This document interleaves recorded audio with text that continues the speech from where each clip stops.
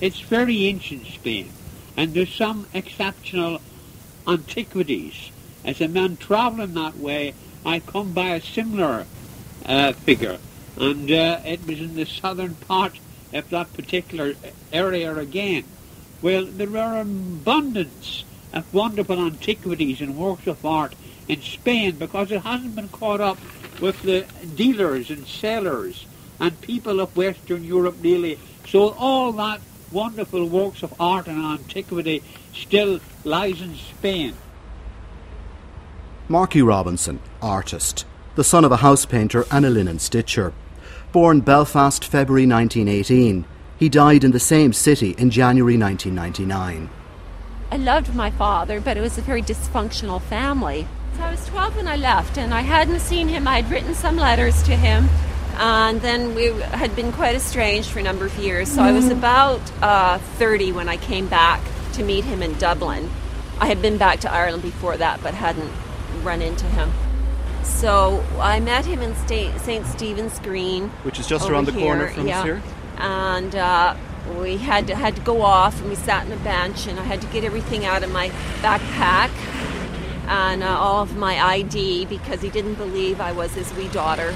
And he said, no, you're not my wee daughter. Marie, she had a twinkle in her eye. There's no twinkle in your eye.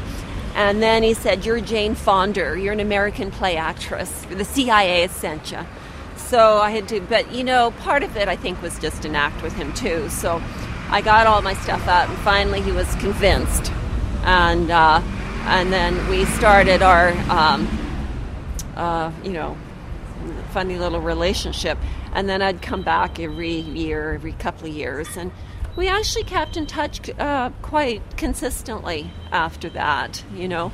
I mean, there was always ups and downs, you know, trying to kill him and all that. But, you know, there was some obsession there, I'd say, in the family. We really couldn't ever really get away from each other. But, you know, it wasn't the kind of love that you see in healthy families. And it was one of these benches over here? Yeah, right along here. It was always nice to get away in Stephen's Green and have some fresh air. So this is where I'd spend a lot of time with him. I'd meet him because he was always in Dublin. So I'd meet him, we'd come to the Green and just sit in a bench for a while and chat and then go have a meal. And what would you talk about? Well, that's an interesting question because, you know, we'd talk about the old relatives and I'd talk about his art and what he thought about art. And we'd talk about my sister and, you know, just, I guess, normal things. Like you were talking to a normal person, except he wasn't actually a normal person.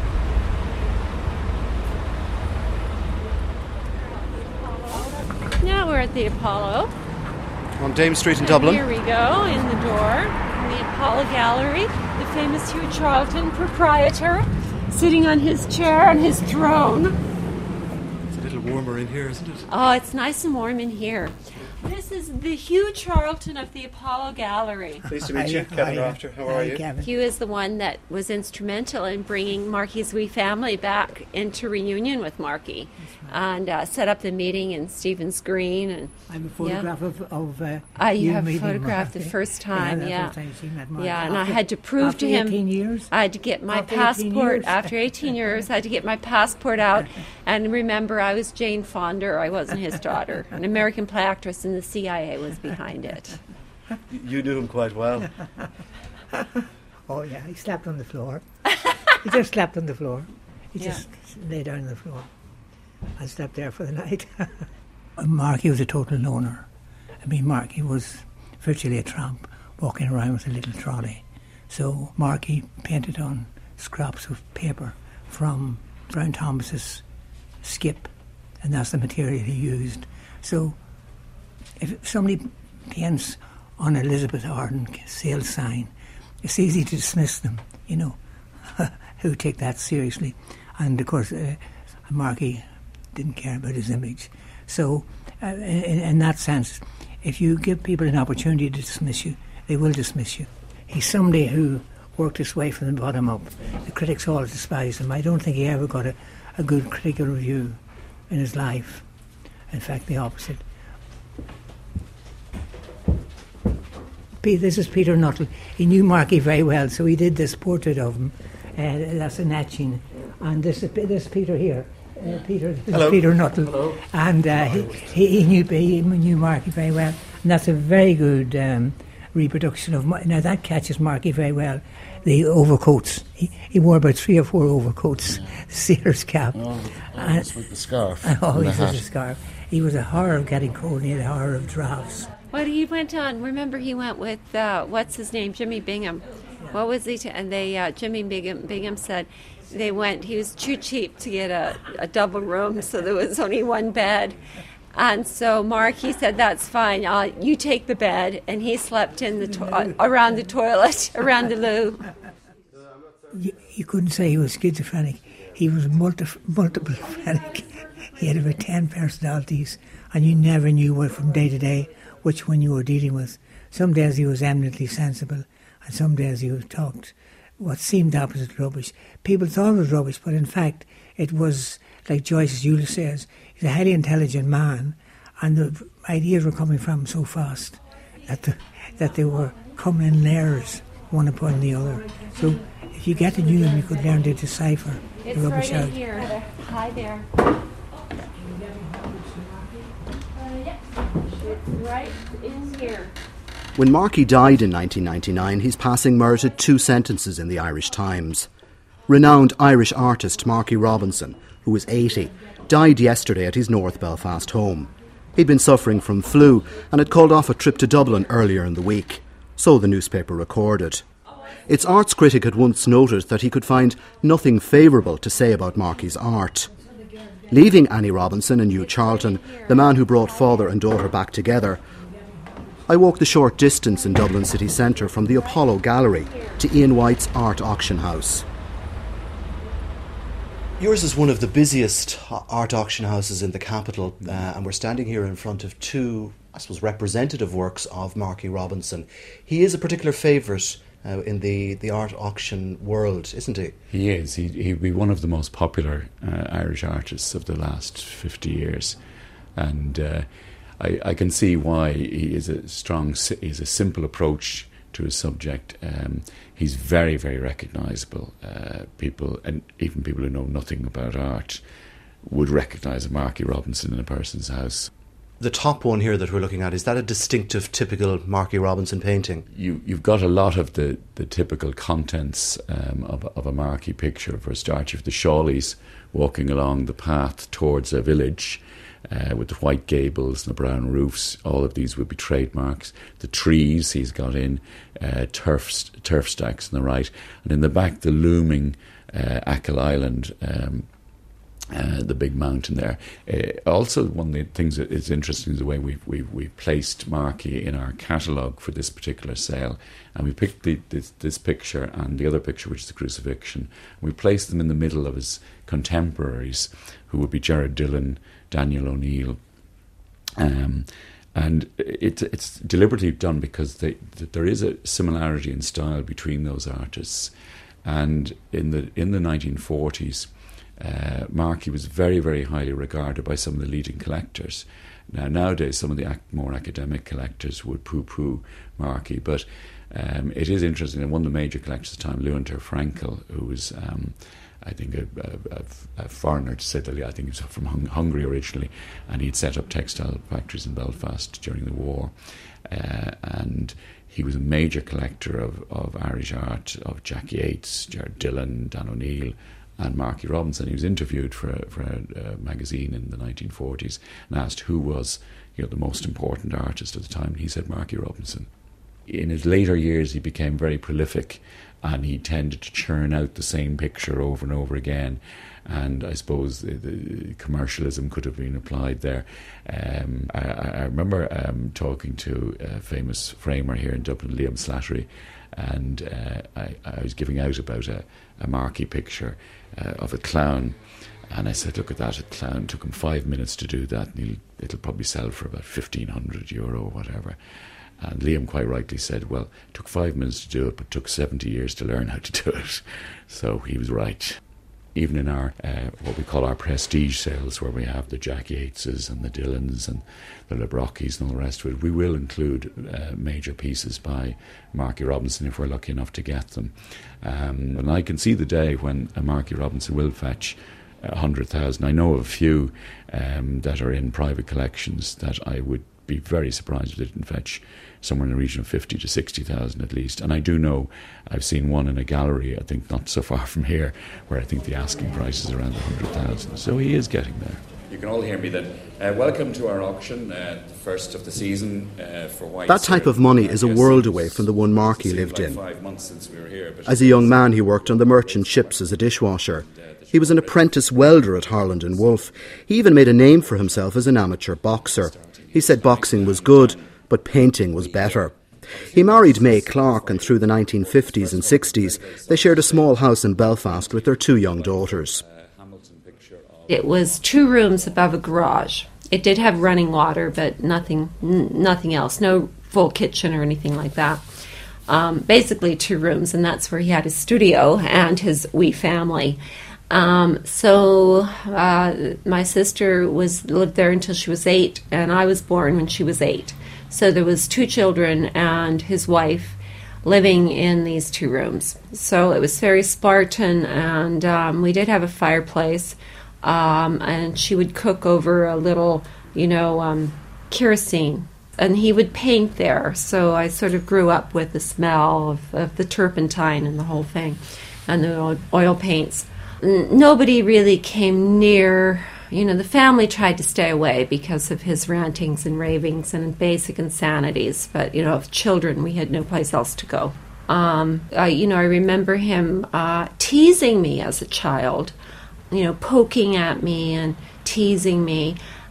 And quite a menacing presence when he was around. You didn't want to really be around him for long, I would take off on the streets, so I would run around the streets and go to parks and, find sweet shops to work in and things like that. Just to, I'd find my own places to go outside those 2 rooms. So, and then, of course, like I said, I grew my nails very long. If he would come and tease me, come at me, teasing me, I would just go for his face. And pretty soon he would leave me alone. Yeah. And so it was difficult in terms of the relationship with your father. He was a really menacing, agitating, loud, obnoxious, filthy presence to be around. I don't know how I ended up so normal except for the grace of God. There was maybe a dream about, leaving and getting away from him and his behavior. Also, we were being kicked out of the house we were living in. So something had to happen. But I just found out a week before. So my mother had been conversing with my sister and working on this. It was all, we had to wait for him to go away. So there was timing, and it had to be the right timing. And he took off on one of his trips, and then a few days later we left. So we got him away, and then we just made a run for it. He didn't really care about us, but at the same time he was obsessed with us, And I think that a lot of his paintings was about his family and his longing to be normal, his longing to have a normal family life.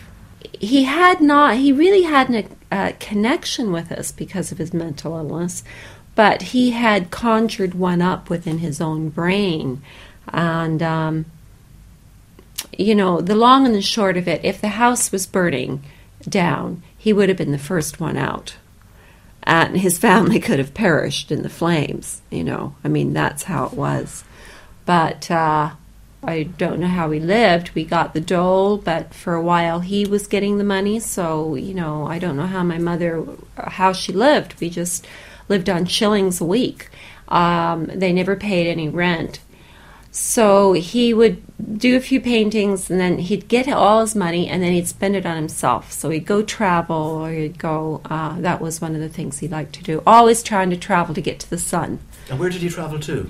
Any place the sun he could get to where they'd let him off the boat. Spain, France, Paris was easy enough to get to, and a big city where a nutcase could blend in easily.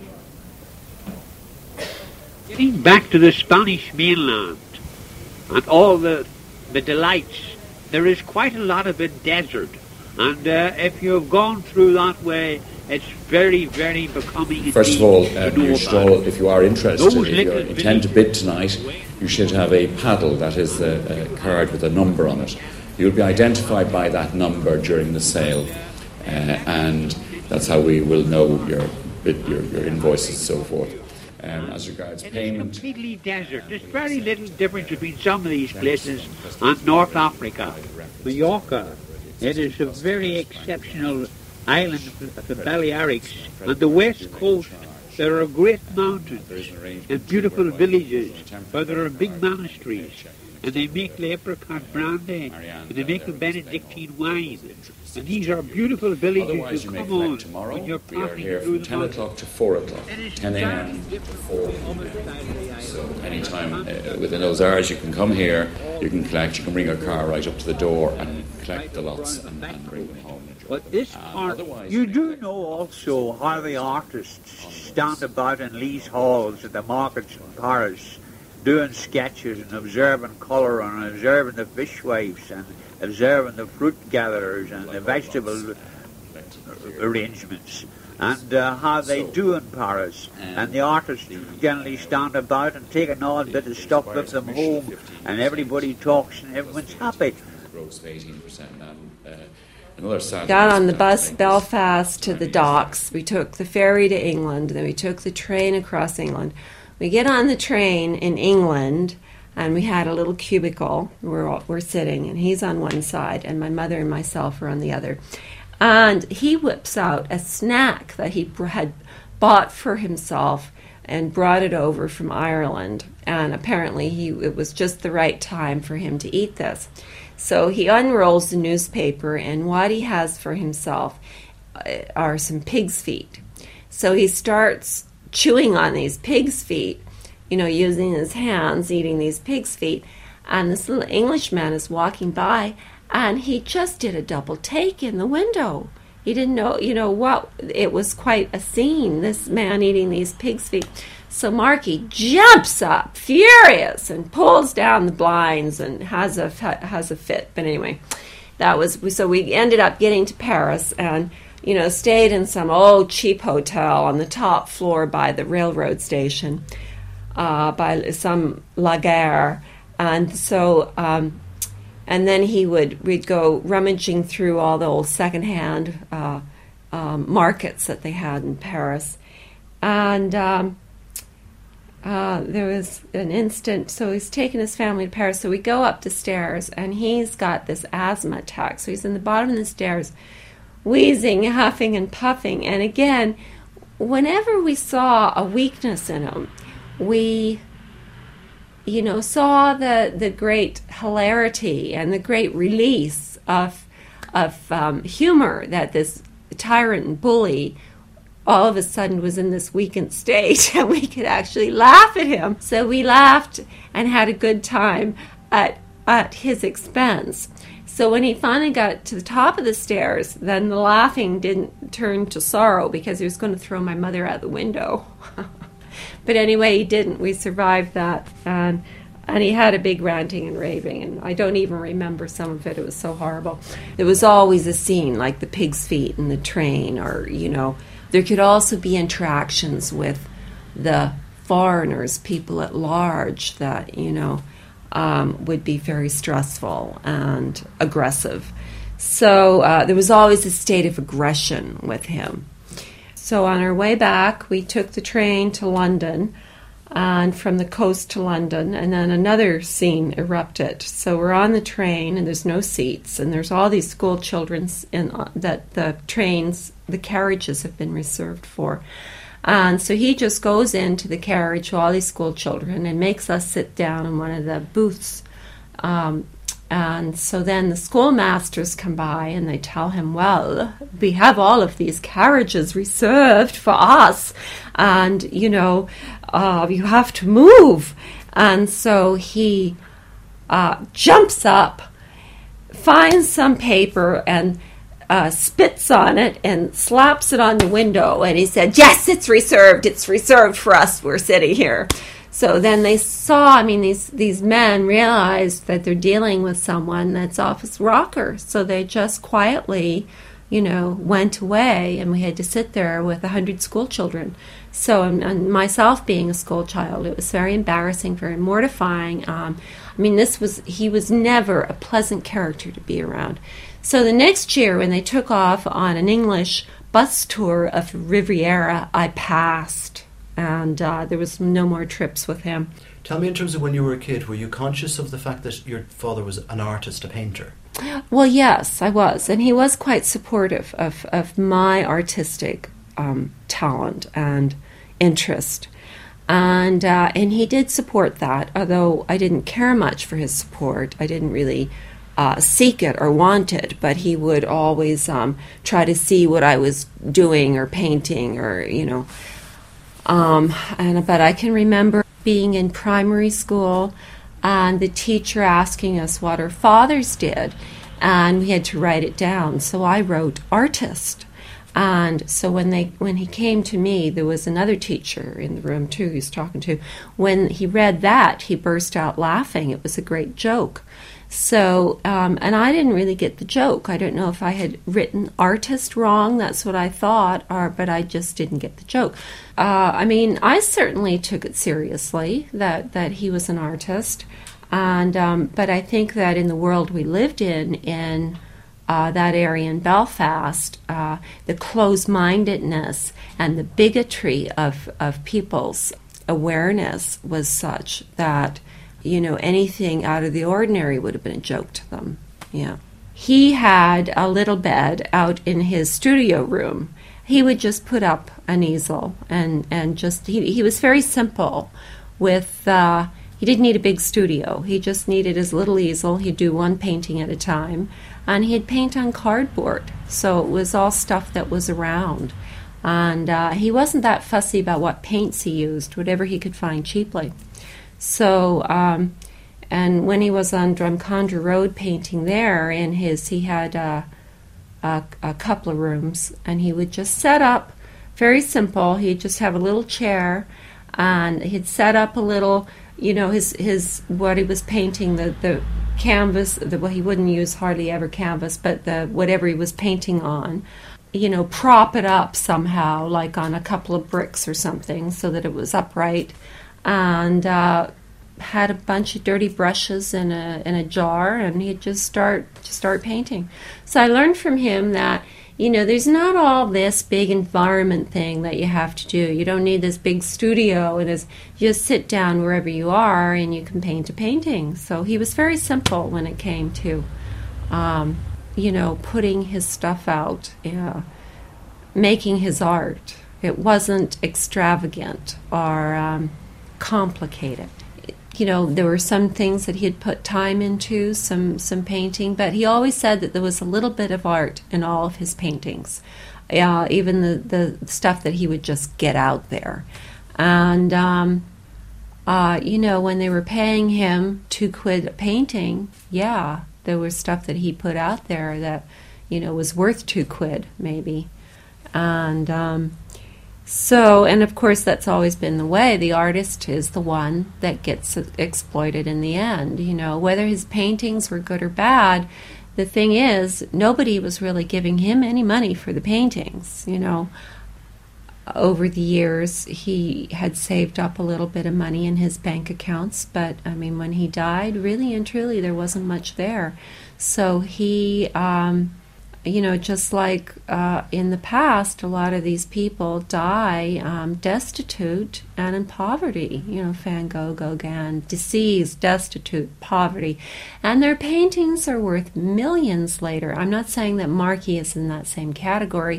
I'm just using that as an example, is that when he was painting, yes, he put lots of stuff out there, but he was getting very little money for it. So to him, there was no incentive to be doing great works of art, because he was getting the same amount of money for the great works and for his what he'd call his trade work.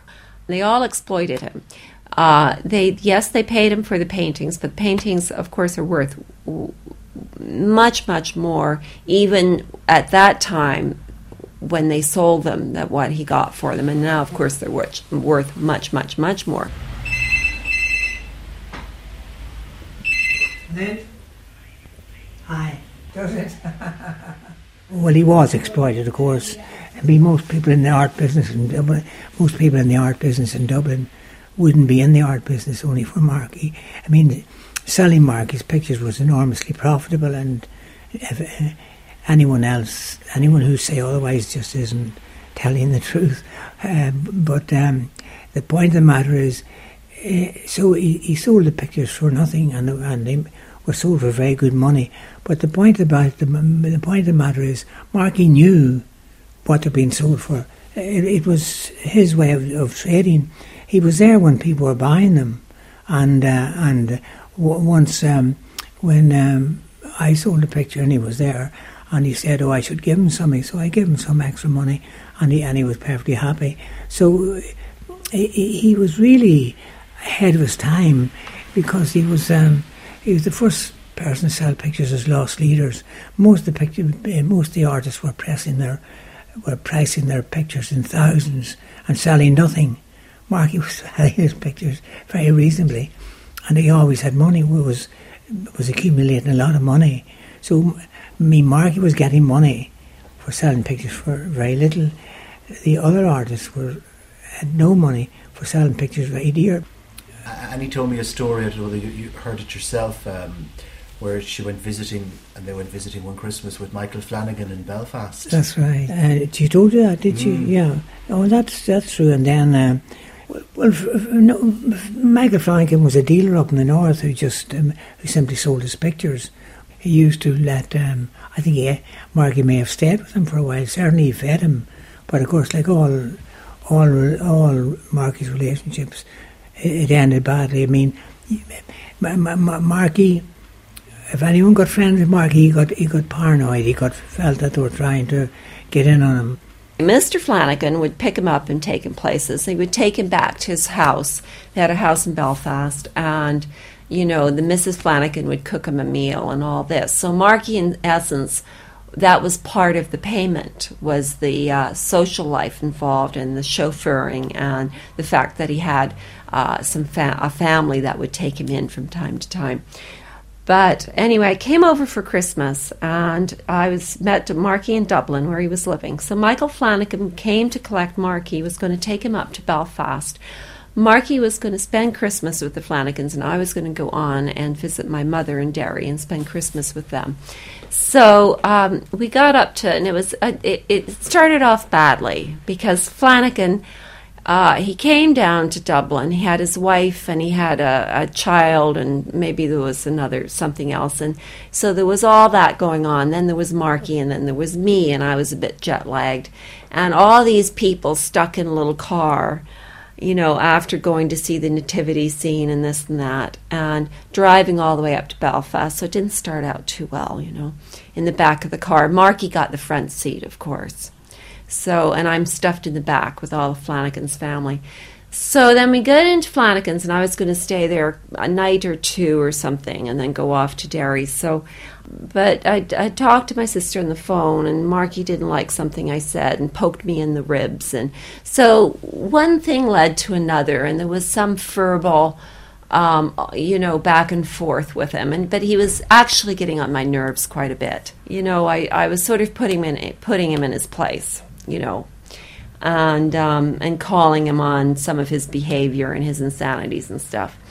So, he didn't like what I had to say, and up he jumped and socked me right in the jaw, like a real punch right in the jaw, like he was going to knock me out. Well, he was a man of about 70-something then, but still spry enough, believe me, and so I was quite startled and quite shocked, but he didn't knock me out. And so I thought, okay, that's it, you're dead.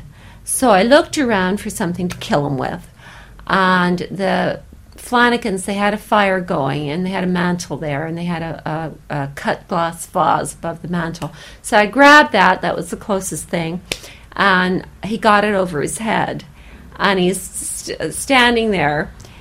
And I thought, well, that didn't do it. So I'm looking around for something else, and I see the poker. So I thought, that'll kill him. So what was going through my head, I just thought, we have suffered all this abuse for so long. It's been this sort of this menacing, bullying father,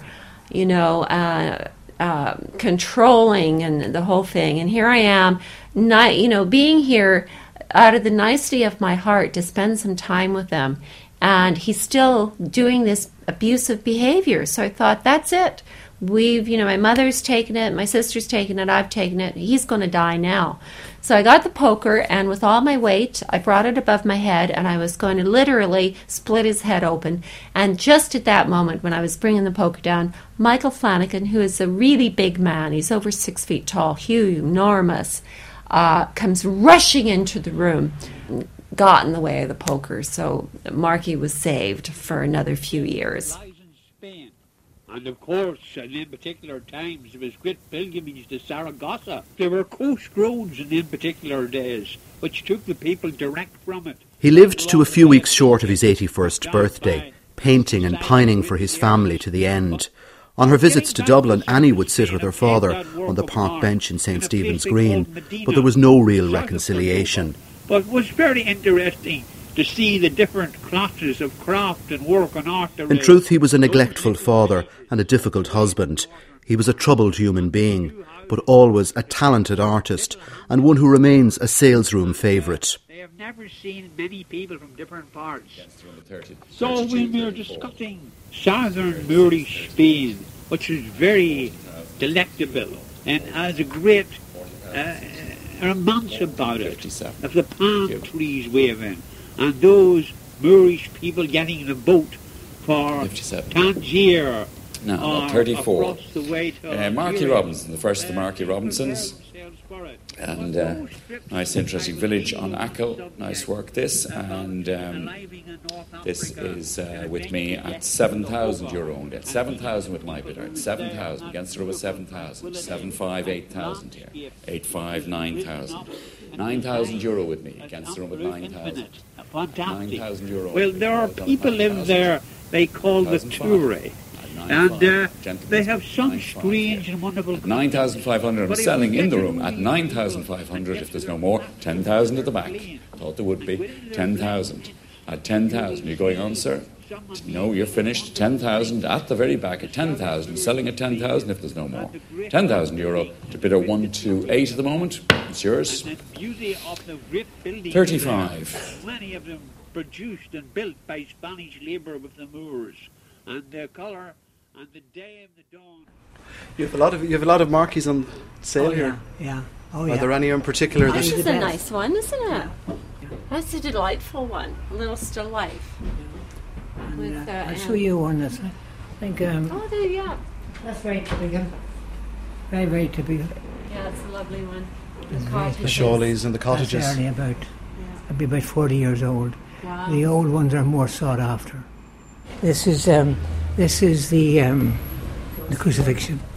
Plato said that the most beautiful image in art is a straight line. That was the ultimate beautiful image in art. And that was Plato's theory. And Markey, taking Plato's theory of art, used a straight line for the ultimate event in human history, the crucifixion. Usually you have the crucifixion, the traditional cross.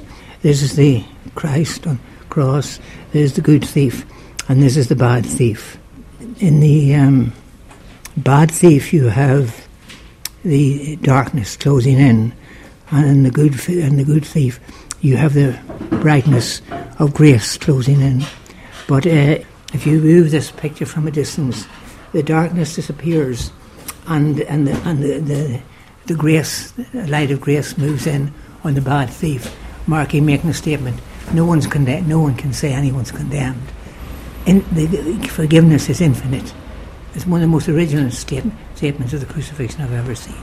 I do make a distinction between what I knew in my personal life of this man and also his art. I really can enjoy his art, and I take it for what it is at face value, without having any emotional impact from my dealings with him throughout my life. You're an artist as well.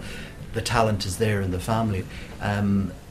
Look, has part of Markey rubbed off on you in that sense? Well, I have always painted. It was always a way for me to express myself. I've always felt like I had that. I had art. I mean, I did my first oil painting when I was 2 years old. I can remember that. And Markey would have encouraged that. He would have been quite interested to see what children would paint. You know, that would be interesting for him. So, and then all through my teenage, it was always part of my, my time, my life. So, and I did get that from Markey. The thing that I've hit on in my art is almost a similar theme, which is a place of rest, a home. And I do the cottages. And he gave me the art, I think, just genetically, and also the skill growing up with him, and the idea that is something to do, that's a way to express yourself, because I was around that from the time I was a young child. But the theme he also gave me, in a negative sense, but I've turned it into a positive thing, because the theme that he gave me was that I never had a home. I never had a resting place in this world, either in this country or the country I immigrated to. There was never a secure place for me as a child. We were always getting kicked out of our house. We never had a house. We were always looking for some place to live. So this theme is deep in my subconscious, deep in my brain, as a rest, a place to rest, a place to call home. And that comes across, I do these little cottages by the sea. A lot of times there's a little boat. And all of that has a lot of meaning deep within me. And it's a very spiritual thing. And I have come to see that as part of my heritage from Markey, not just with the art, but the heritage of never having a home, of always looking for that, and coming to terms with that spiritually in my life, finding a resting place. You were asking me if his behavior, his mental illness, came out in his art, and I thought that sometimes it does, and I think this is an example here where we see the really dark, foreboding mountain that is this insurmountable obstacle in the path of these two, of this couple that's in the foreground. The Shawleys in the foreground, right? On the little cottage. But what they're looking out over a lake, over a body of water, into this huge, dark, brooding mountain. But that to me was part of his how it came out in how his mental illness came out sometimes in his paintings. This is looking at life and how the obstacles that he had to overcome were really insurmountable. He never really got over that mountain. He was stuck in many ways with his mental illness and from the society he came from. And because of his mental illness, he never really broke free from it completely. Getting back to painting on the beaches, there is some marvellous coves, and you get your rubber dinghy, and you can go out and make sketches from the sea, and you take precautions, but you make yourself well out into the lovely quiet dawn in the morning, and get the mist effects offshore and the ebb tide. Very beautiful.